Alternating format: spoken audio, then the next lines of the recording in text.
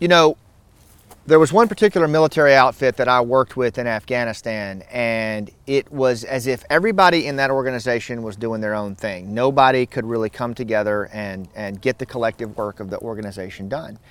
And as you started to peel the onion back and look at the problem, what we realized was that the leader of that organization, it's a special forces organization, he didn't really have any vision. And if he did have a vision, he hadn't communicated it to the men who were, responsible for executing it to the four corners of that desert that desert realm known as Afghanistan.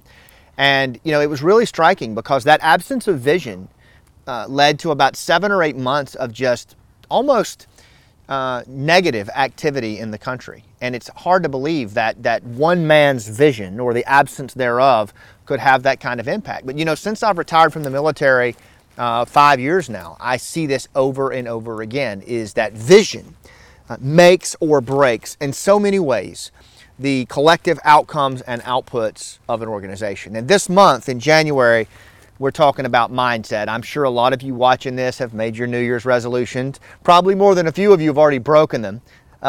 There's a lot of studies that show that resolutions tend to not last very long. And I'm not saying that to you because I want to see that happen to you. In fact, I want to see you achieve those things that are bigger than yourself. That's what Rooftop Leadership's all about. However, what I've learned in 20 plus years of Army work and almost that long as a Green Beret, I like to think of myself as a high performer and a coach of high performers from everything from commercial banks to FBI. To really fulfill on your dreams, right? To achieve those things that are bigger than you have to have the right mindset. You just have to. And I learned that as a scrawny young man trying out for Special Forces when everybody said I couldn't make it. I learned it in combat, watching some of the greatest leaders in the world do superhuman things. It really comes down to mindset. It really does, right? The things that we accomplish in this world, whether they're with our children, whether they're with our marriage, whether they're with, life and business, it comes down to mindset. So I think January is the right month to set that theme. So that's our theme for January. And each week we're going to have a theme that feeds into that. And this week is vision.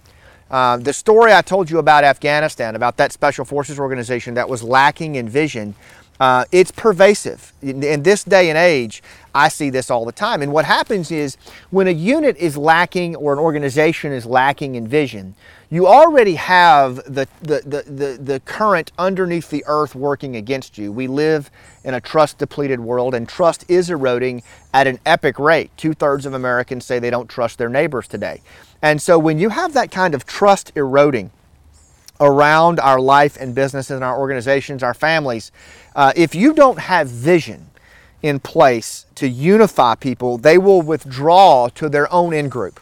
They will circle wagons with people that look like them, believe like them, think like them, and they will declare enemies with anyone who is not like them. This happens in your business, this happens in politics, this happens in your community, right? This happens with kids in middle school.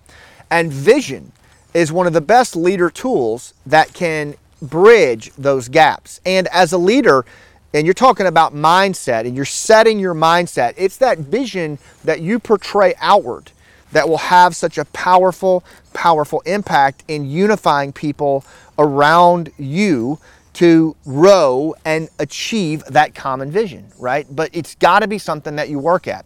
So how do leaders do that, right? So and I'm all about, for me, it's about looking at things in a fairly simple way, working from the heart and doing the deep work necessary to do that. And so when it comes to vision, there's a couple of things that I'd like you to think about. One is you have an obligation to get clear on your vision. Oxford Analytica did a study of leaders from Alexander the Great all the way to like Ronald Reagan, John F. Kennedy, and leaders who created movements, leaders who moved people to action. They had two things in common: vision and the ability to articulate that vision to others. So we'll talk about that second part later. Right now we're talking about creating that vision. Without it, leadership is dead, right? Without it, movements don't exist. You can't bridge the gaps of trust erosion without vision.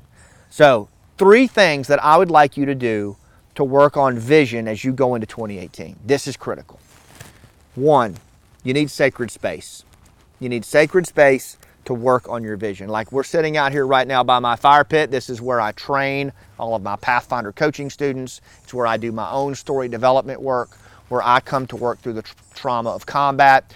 Whatever it is I need to do, I counsel, transitioning veterans out here. This is my sacred space by this river. It's behind the camera, you can't see it, but this is where I go to tap into, the muse, that higher power that helps me do my work and create my vision, right? So having sacred space is absolutely essential. I also have sacred smoke that's kicking my ass.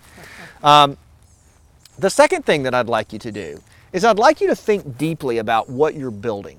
What is it that you're building, right, that's going to make a difference in the world? Bo Eason has a quote that I absolutely love, and I use it all the time. He says, "This is what I'm building, help me build it." Right? And I have used that with guys from Stephen Pressfield, best-selling author. I've used that, with guys like Chris Crow, who wrote Last of the Mohicans screenplay, who, previewed my book for me, the second edition of Game Changer. Stephen Pressfield wrote my foreword. Why? Because I said to him, "Steve, this is what I'm building. I want to change the game and how we fight violent extremism. Help me build it." And you know what he did? "Scott, I'll help you." And he wrote the foreword. Bo Eason, "Bo, I want to help veterans learn to tell their story. Help me build it." "Scott, I'm going to teach you how to be the best storyteller in the world," right?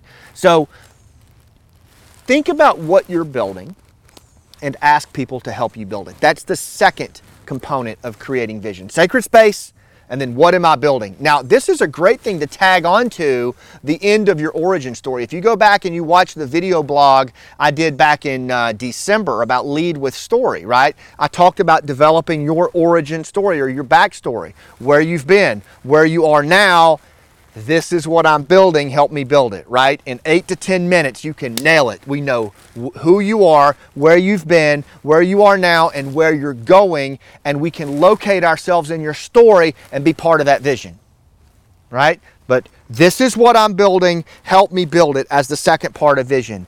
And then the final piece I'd like you to think about, who are the champions who can help you achieve that vision, right? Who are the people with resources, money, authority, knowledge, access to other influencers who can be part of this, who could locate themselves as the heroes in this journey and help you as the guide build that? List those people out, right? You'll be surprised the number of people who will help come to your aid and achieve that vision.